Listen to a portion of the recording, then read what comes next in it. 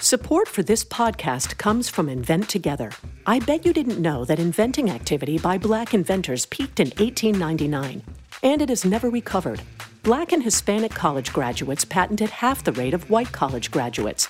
That's just one of the reasons why you need to know about Invent Together.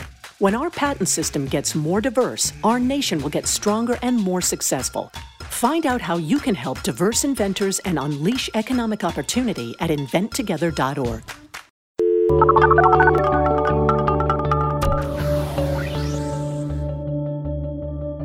Hi, and welcome to The Pollsters. I'm Margie O'Mara, Democratic pollster with GBA Strategies. And I'm Kristen Soltis-Anderson, Republican pollster with Echelon Insights. And each week we bring you the polls driving the news in politics, tech, and pop culture.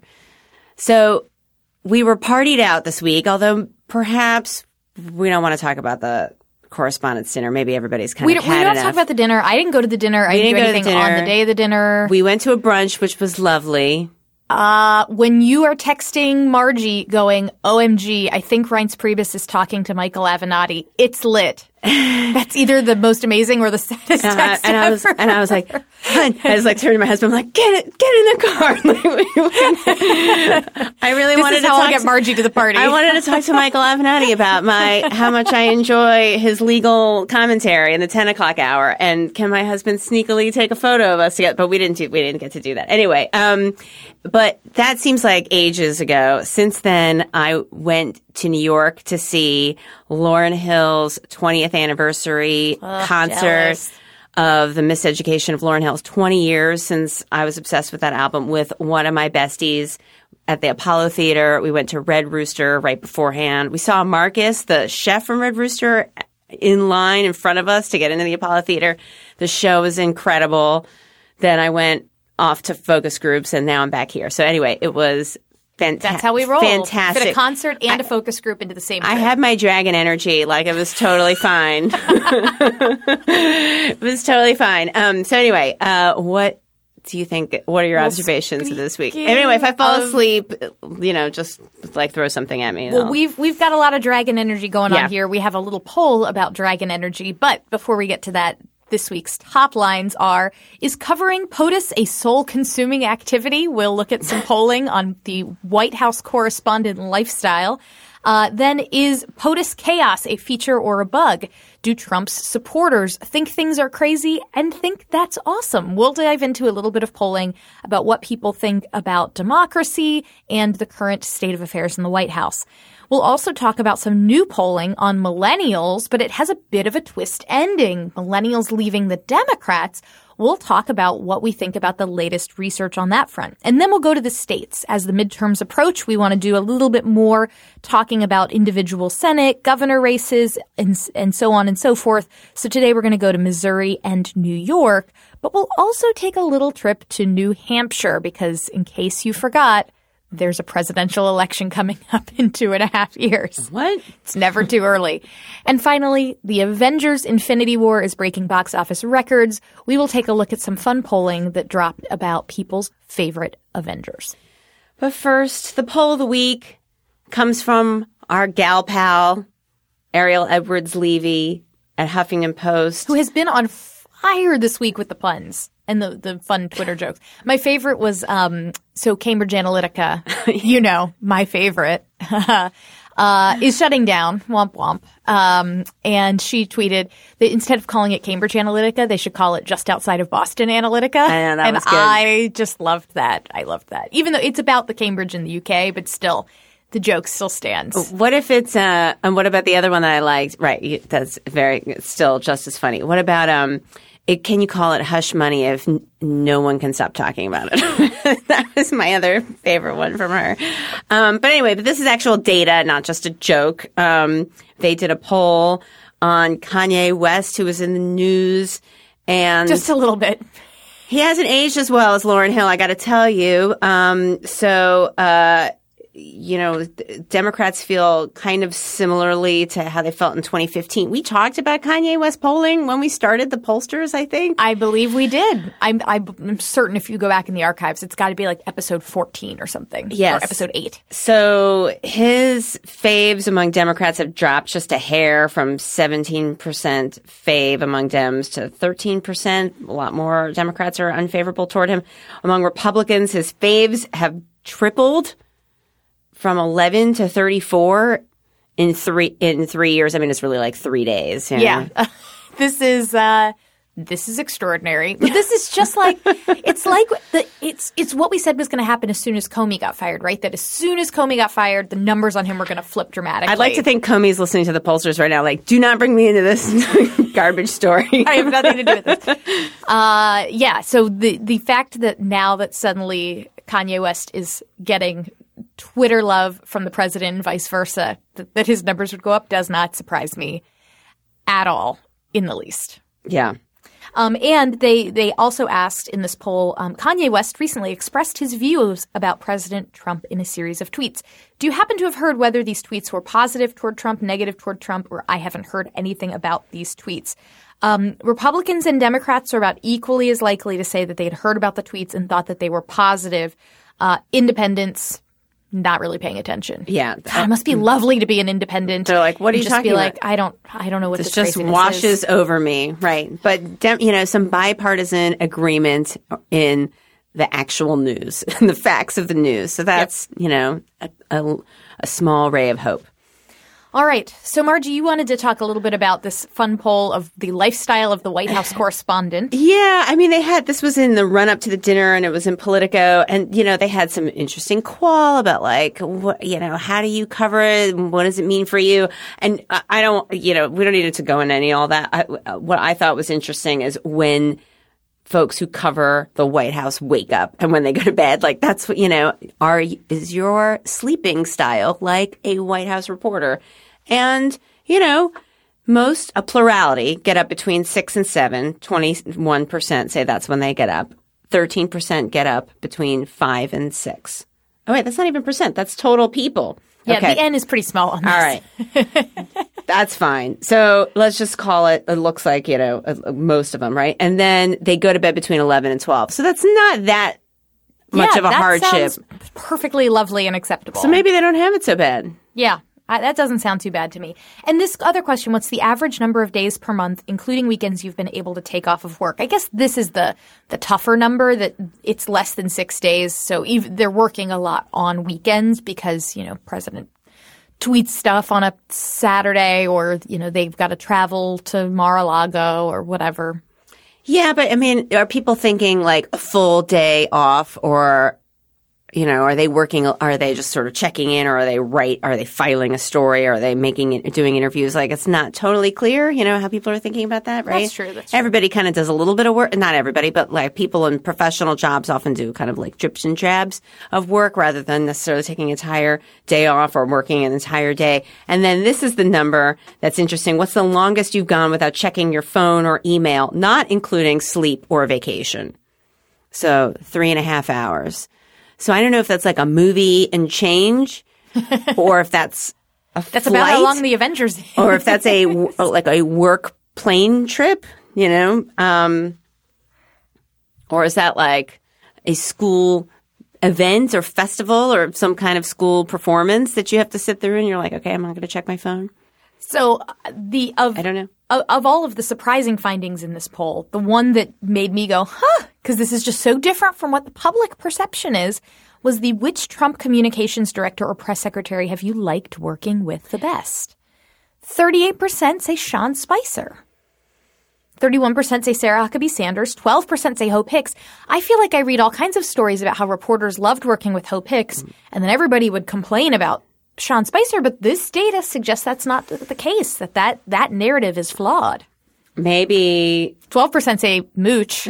The four days of Mooch. I don't know what to make of these numbers. Honestly, this one is very confusing. Is it because Spicer is like long ago, so like that he benefits from I don't know. It's all I don't know. It's different from the public narrative that people say. So good for him. And the mooch just died with Hope Hicks. I don't know. I can't explain it. Somebody will have to tell us. I don't know. Okay. So speaking of the president, job approval sitting stable at 42%. It's very stable. But genius. Stable is not how people see the administration.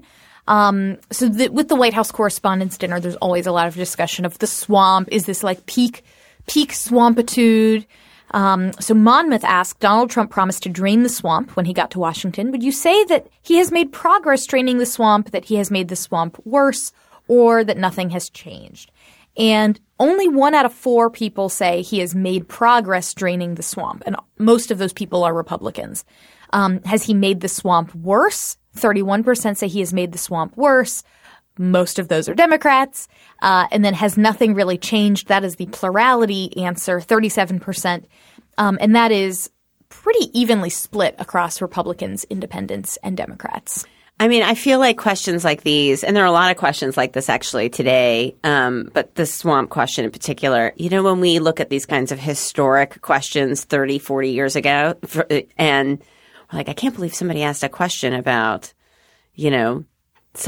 some really kind of antiquated language that people would use, right? And so or whatever the pollsters, presumably we're not going to have a pollsters podcast 30 years from now for a variety of reasons, but whatever we're doing or whoever is going to pick up the mantle and talking about polls everywhere, are they going to look at this swamp poll and say, I can't believe there was tracking by national outlets about how is the progress on draining the swamp? It's one of those things where is this a turn of phrase that is going to stick around, or is this a very Trump specific thing? Will we be hearing political candidates 20 years from now saying we still need to drain the swamp? Yeah. I bet you the answer is yes. Putting my marker down on that's a thing people are going to be saying. Let's just see how what happens with the swamp in the next couple of years before we figure out, I guess, how that phrase sticks around. And then, so more from this poll, would you say Trump runs his administration in a way that's been less conventional or about as conventional as prior presidents, more conventional, which was a volunteer that wasn't even offered as a category, which is interesting. It shows, people didn't really expect that to kind of be an answer. But 81% said less conventional. I mean, this is comparable to some of the things we were talking about in the Navigator poll when we had Jeff Pollack on, or when we interviewed Tony Fabrizio and Joel Benenson right after the election. It's not quite the same question, but similar, like this question and the next one. Okay, he represents change. Is that change good or bad, right? So has he been different, yes or no? And has that difference been good or bad for the country? And almost half, 46%, say Trump being less conventional has been bad for the country. 27% say it's been good for the country. And then there's the mixed response he hasn't actually been less conventional at all. Right. Which this is I guess I'm more fascinated by the next question on the survey, which is how surprised are you by this? Has anything you've seen over the last year and a half almost, has any of this right. Oh my gosh, I didn't think this is what we were going to get? The answer is no. Right. 79% of people say they are not surprised by how this is going. Right. And, and so the headline that Monmouth, and I think these poll questions are very interesting. The headline I saw was, they are, voters are unfazed by what's been happening, which I think is different than not surprised. Unfazed kind of means I'm nonplussed. I'm not alarmed by it, right? So you can be alarmed and not surprised at the same time. Sure. So you could say, yeah, I'm not surprised that this is, going unconventionally and badly. But I'm also upset about that. But somebody could also answer that question and go, I'm not surprised by how things are going because I always knew that if we were ever going to get North Korea to give up their nukes, it was going to be someone like Trump to do it. So there are lots of different ways you can look at this presidency and say it is unconventional and I am not surprised. Right. So, but I'm not sure unfazed was I agree with you on that. The right character. Not that that's not a component of this 79%. And then this other question, which is interesting, which is, special counsel is currently conducting an investigation into Russian interference, et cetera. Should the Russia investigation continue or should it end? And they have tracking on this over the last year, essentially. And in May of 17, 73% said continue, 24% said end. Now it's 54% continue, 43% end. That's, that's some change there. Yeah, it went from being a 50-point margin in favor of yes, it should continue to only being an 11-point margin, which makes sense as people go, okay, you've investigated for a year now, like let's wrap this up. Right. Tell us what you found. So the question then, looking at this, is how much of that continue versus end? So how much of the end is like, no, I'm concerned it's getting political, it needs to stop, right? And how much of it is like, okay, let's get to the end. And how much, surely we're almost at the end of this because it seems like, things are happening. And how much of that end is, I don't want us to go on anymore. How much of the end is like, I'm just tired of hearing about it. Are we getting to the end? I bet that's a lot of it. Are we getting to the end of this drama soon? And so and it's not that the question's not precise. I think the question is worded fine, but it's more complicated than continue versus end. So I don't know totally what the continue versus end symbolizes.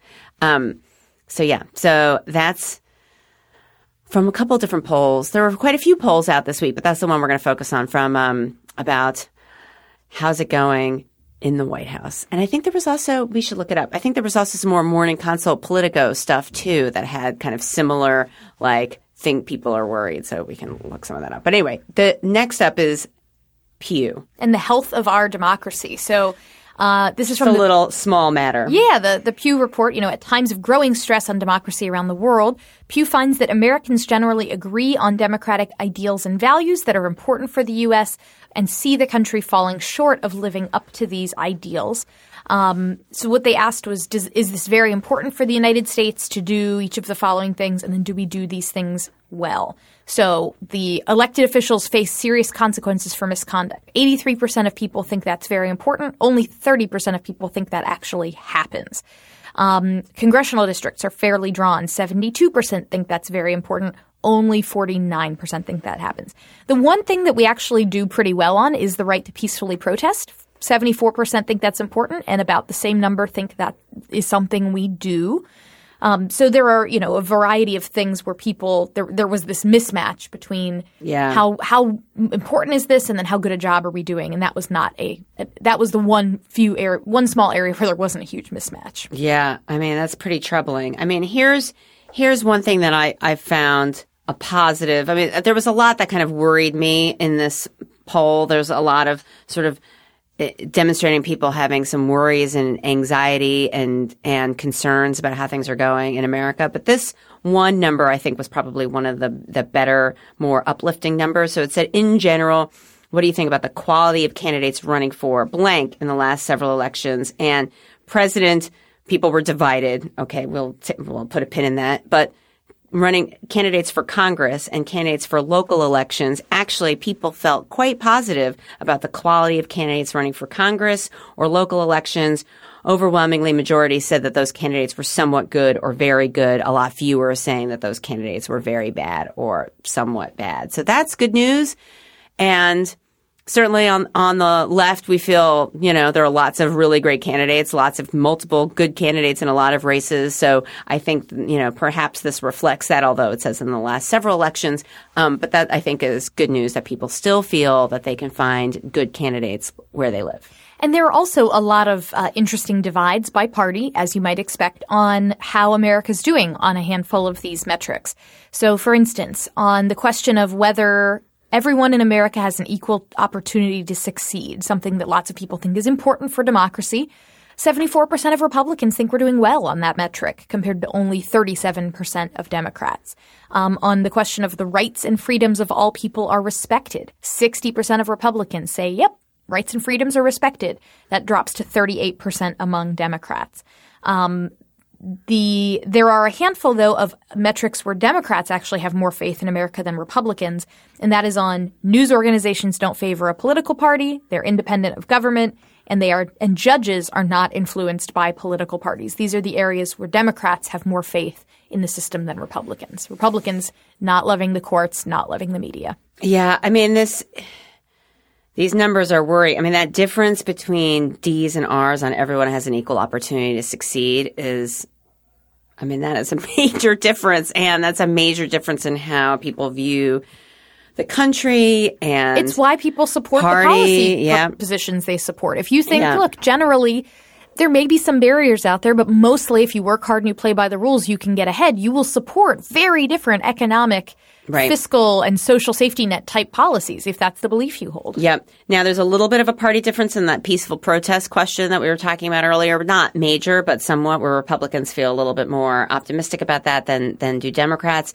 But the place where there's a lot of bipartisan agreement is on the tone of political debate is respectful. People don't think that describes us, and that's true among D's and R's. And there's also bipartisan agreement on the question of whether voters are knowledgeable or not. Only 4 out of 10 Republicans and about 4 out of 10 Democrats think that voters in U.S. elections are knowledgeable. Yeah, and here's the other one. People agree on basic facts, even if they disagree on politics. Most people don't think that that's true, whether you're a D or you're an R.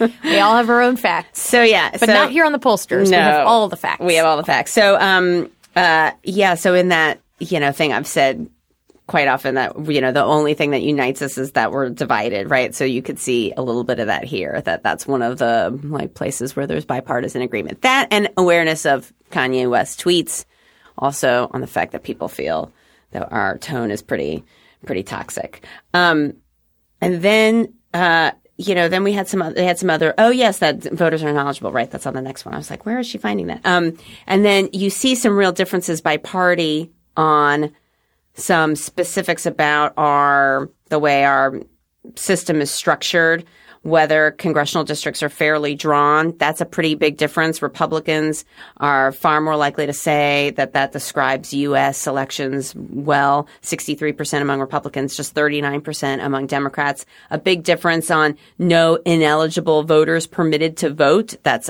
the reverse, where Democrats feel that describes us. Republicans are far less likely to. No eligible voters denied votes. So that's flips again. So some real party differences on sort of how people view voting, electoral fairness, congressional lines, and so on. And then, kind of putting all this stuff together, there's another question, a more broader question. Do you think democracy is working in the U.S. today? And do you think we need to, change the fundamental design and structure of our government? I mean, these are pretty big picture topics. And on the is democracy working, there's a pretty big difference by party where Republicans, almost 3/4 say this, yes, democracy is working very well or somewhat well. Just under half of Democrats agree that democracy is working. And then slightly less of a party difference on the question of whether we need fundamental design. Both parties say significant changes are needed, but Democrats are more likely to say that than Republicans. Are you good with people? Maybe you're organized or have a knack for numbers. Well, then chances are you've got skills that could lead to a new career. A Google Career Certificate can help you get a foot in the door with top employers in fast-growing fields like IT support, project management, data analytics, and user experience design. It's professional-level training developed and taught by Google employees. And it's all online, so you can learn around your schedule. Put your skills to work. Go to grow.google/certificates. So speaking of big change, there's a big change in the narrative around young voters that has happened in the last couple of days as a result of a new poll from Reuters and Ipsos about millennials. They are again defining millennials as 18 to 34. As we have discussed on this show, if you're 18, you're not a millennial, according to Pew Research Center, et cetera. So you're issuing a penalty as a millennial poll, but there is dispute about whether all of these respondents technically count as millennials. So they're getting off with a warning. Yes. Well, but they can say we don't agree with Pew's definition of millennial. That's fine too. But at a certain point, you have to stop using the word millennial to just be synonymous with young people because we're not all young anymore. But I will set that digression aside. What this poll showed that was pretty notable was a fairly sizable shift in young voter support for the Democratic Party. Not a huge surge in support for Republicans, but more notable, I think, is the drop-off for Democrats, and particularly the drop-off for Democrats among white men. So in their poll in 2016, they found that Democrats had a 55 to 27 margin over Republicans on who would you vote for Congress.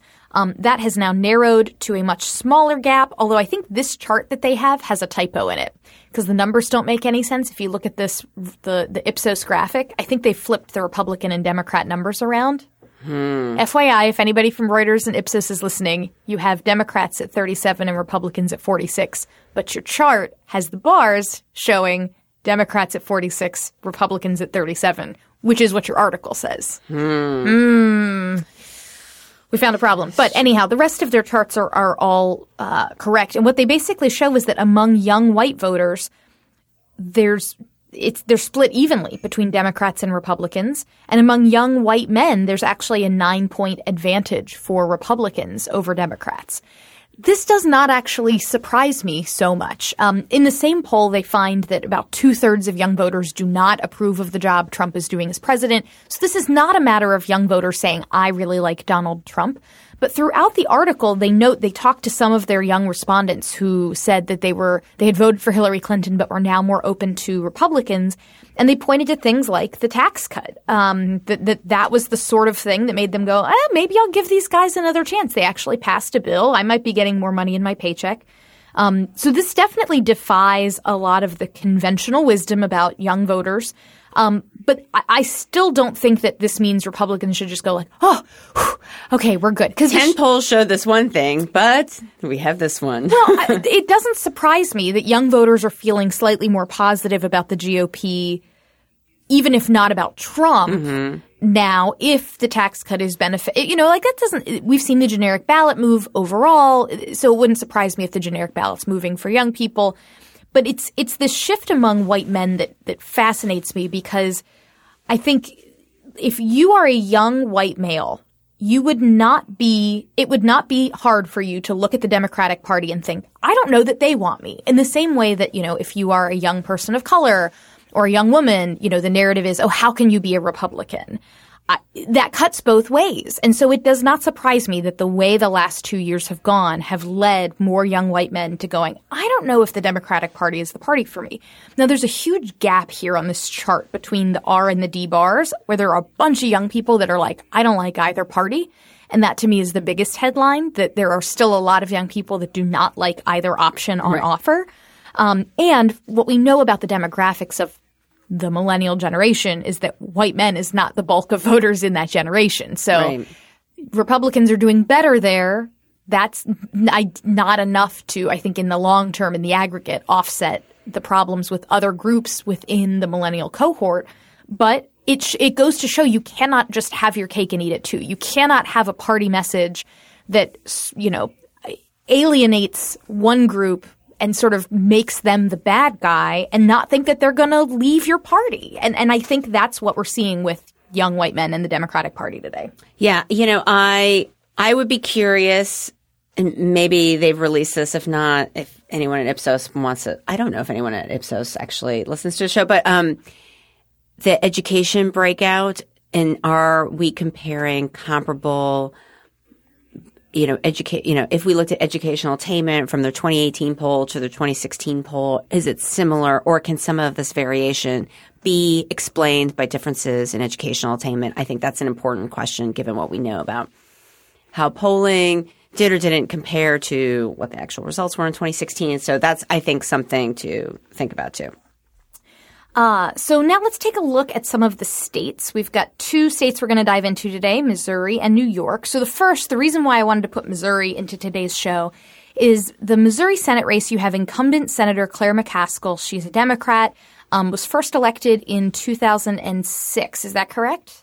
Sounds right. Wow, that's really basic math. That's embarrassing. I didn't know that off the top of my head. She has been in the Senate for 2 terms, is running for a 3rd.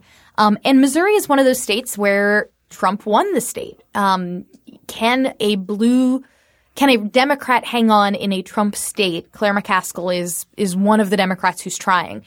She is facing a challenge from Josh Hawley, who is a young, kind of considered a rising star in Republican circles, but is currently kind of caught up in the state GOP Missouri mess that is around the governor, who has been accused of all manner of horrible things. Hawley has tried to distance himself from that, called for investigations into these gross accusations, horrible accusations against the Republican governor. But of course, that's a drag on, your message. Obviously, you would prefer for it to be about something that is not. I'm not that guy. I'm not that guy. So are Republicans actually going to be able to capitalize on this one potential opportunity? So the Hawley campaign released an internal poll. We've talked on the show about when a campaign releases an internal poll, do you trust it or not? They released this poll from On Message, is their pollster. 600 likely voters found Hawley was up by 1 point, 47 to 46. This actually tracked quite closely with a poll put out by Emerson College, which showed the race in a tie. So those two polls tell fairly similar stories. I think, as we've talked about on the show, when you get an internal poll from a campaign, there are two competing forces fighting for its for and against its credibility. Against is you're only seeing the poll the campaign wants you to see. Right. You're not seeing the polls that came before it or the polls that will come after it. You're just seeing a selection of the polling that, on the other hand, campaign polls tend to have more money invested in them, and the pollster really wants to get it right because you want to get it right so you can keep getting business in the future.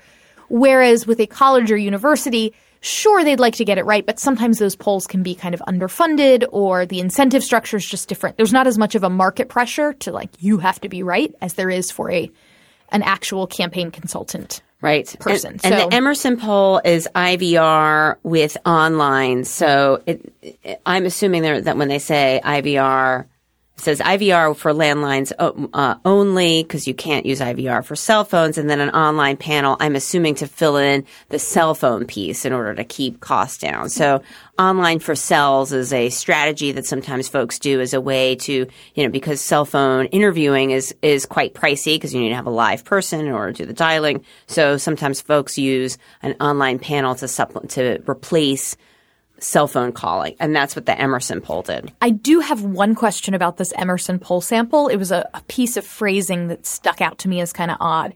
So when you're doing a poll, you have either adults is the sample you're looking at, so anybody over the age of 18. There's registered voters, so anyone who's registered to vote, irrespective of how likely they are to turn out, or a likely voter, which is sort of considered to be someone who is not only registered but is considered likely to vote, as the name would suggest. Here, they say their sample consists of likely registered voters. Does that mean they're likely to be registered? I don't think that's what they mean. I think what they mean is just likely voters. They have put this registered word in the middle, I think unnecessarily. But when I read it, the first thing I thought was, do they mean these people are likely to be registered, or do they mean these people are likely to vote? It's an odd construction that you don't normally see in a poll methodology statement. Well, they don't say whether their poll was used a voter file for the. It says it was it was weighted based on a registered voter model, but they don't say whether they used a voter file to confirm that they are registered voters, either for the online piece or the IVR. Now, that doesn't mean that it didn't, and obviously lots of school and public polls, they don't always release as much detail about their methodology as this one, but it's just, worth noting. The differences in that can make a difference if you're talking about midterm election, where the difference between sort of everybody who picks up the phone and people who are actually going to vote in a midterm election can be quite different. Yep. So the other state we wanted to talk about today is New York, governor's race there. Not so interesting on the Republican side at this point, but on the Democratic side, it's real interesting, where incumbent Governor Andrew Cuomo is being challenged by Cynthia Nixon, who is an actress. You may know her as Miranda from Sex and the City, but she has made a lot of waves by really going after Cuomo from the left. On a number of issues, and it is paying some dividends. Here, Quinnipiac has done a poll of, I believe this was how many Democratic voters. I'll pull up the release. Well, while we talk about it, let's see. But it's. I'm trying to find she just 1,000 New York State voters. Look, people. Right, you need to have a big sample size in New York for all the, all the various subgroups and different places and regions. What's interesting here, I think, it's news that Cuomo is at 50, that he has a large lead over Nixon. I think it's also important to remember she just got in the race, a couple weeks ago, a month ago. It wasn't that long ago. She hasn't run any paid communications. She's obviously comes with some hard ID and some, name ID. He's an incumbent governor at 50 in a primary. You could say he's got a strong lead, or you could say, you have a fifth, almost a quarter in a primary who are undecided, in the race for governor. So, with an incumbent governor. So it is possible that this race moves for sure. For sure. And so anyhow, we just want to keep an eye on that because for me, that's one of them. I think I'm more interested in watching primaries go down on the other side than I am on my own side. It's because I just get to be a total spectator. But I'm fascinated by watching this play out. And I think the thing, by the way, that Cuomo is going to have the biggest problem with. So there's this question: would you say Andrew Cuomo cares about the needs and problems of people like you or not? He's only at 50%. Is that with everybody? With everybody. Mm-hmm. With Democrats, it's at 69%, so it's higher. But you would still want that to be – that's not like a rock star number among people of your own party. And so anyhow, you also have 69% who say they're basically somewhat satisfied, and 9% say they're very satisfied with how things are going in New York today. Yeah. Among Democrats, half say they haven't heard enough about her to have an opinion. So she's at 35-15, fave, unfave among Democrats. 48% of Democrats say, don't know. He's at 71-21 among Democrats, fave, unfave. So, that's a fifth of Democrats who are unfavorable toward him, is the first place she would go. And obviously introducing herself to the other 48%. So the race may change. Speaking of races that change, want to talk about 2020? So we have some fresh polling. Suffolk University poll out of New Hampshire. Trying to find out, is Trump vulnerable to a Republican primary challenge? And how does the Democratic primary look? In this poll, they test 7 candidates on the Democratic side. Deval Patrick, Terry McAuliffe, Kirsten Gillibrand, Cory Booker, Kamala Harris, Joe Biden, Bernie Sanders. If the primary were held today, who'd you vote for? Joe Biden in the lead, but it's a plurality with, and I'm going to round this. I'm not going to use the decimal places because we know from the AP that they say no more decimal places. Okay. About 30%. Yep. It's so much easier. It's so much easier. Followed by Bernie Sanders at 25% and then Cory Booker at 10%. When you add Elizabeth Warren into the mix, she then takes a pretty sizable bite out of both Bernie Sanders and Joe Biden's support. Undecided goes up too. And then people are like, wait a minute, what am I going to do? So yeah, she really scrambles the mix if she jumps in. Now, so a couple things to note about this. One is they asked 2 questions, and there's no kind of perfect way to do this at this stage for a variety of reasons. One, there are like 85 other potential candidates who are not in this list. There is even an announced candidate, Congressman John Delaney's not in this list, for example. So there's all kinds of other folks. So this is a truncated list. Also, they pick who gets which primary question based on self-report. Which primary are you going to vote in? Now, it's an open primary in New Hampshire. Still, it's just, self-report, not using, I think, any other kind of modeling. But the other thing is in the question, well, what if so they have the first question with the whole list, and then they say, that doesn't have Warren, and then they say, well, what if I added Senator Elizabeth Warren to the same list? Now, I understand why they did that. It makes total sense. So instead of just saying, here's another list, I get that. They wanted to make sure, to explain why they're asking 2 questions. But that does change the dynamic of how people respond to this question. Sure. They also asked, by the way, about the Republican candidates and if someone was running against Donald Trump, how vulnerable would he be? Donald Trump's numbers in these primaries, they look a little better than Andrew Cuomo's did. He is hovering not at 50%, but in the mid to high 60s in all of the potential matchups. He would defeat John Kasich by 68 to 24. He'd beat Jeff Flake 72 to 15. He'd beat Rubio 66 to 23.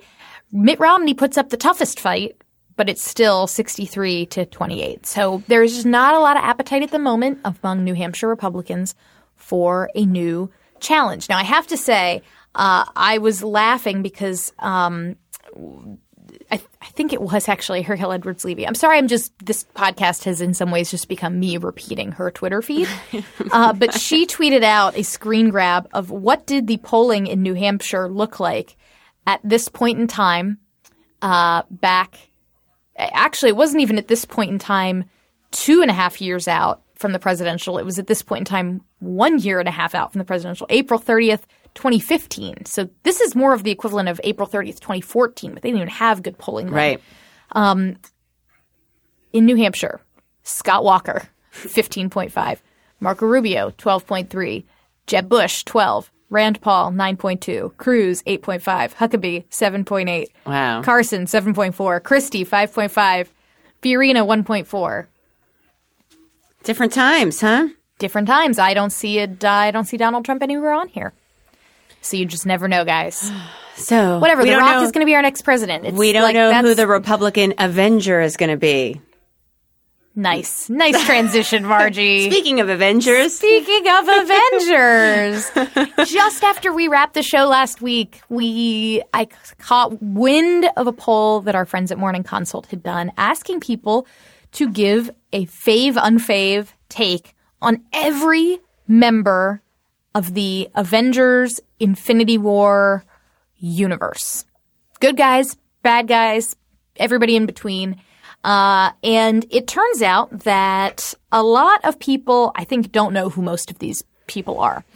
Spider-Man comes in first, 75% of people favorable view of Spider-Man, followed by the Incredible Hulk, Captain America, and Iron Man, all around 70.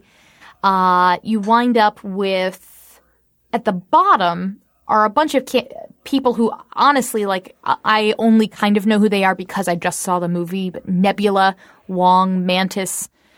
These are they're characters, but there are so many people in these movies that it's okay if you're like, I don't know who that is. I know somebody whose cat is named Nebula, and I did not know. I just only know Nebula through my friend's cat's photos on Facebook, and I was like, well, that's a funny name for a cat. I had no idea. The daughter of Thanos. I had no idea that was like a real thing other than this very cute cat. So that I've learned something today. The people on this list that I think get really undersold and that I would like America to get to know better, number one is Shuri.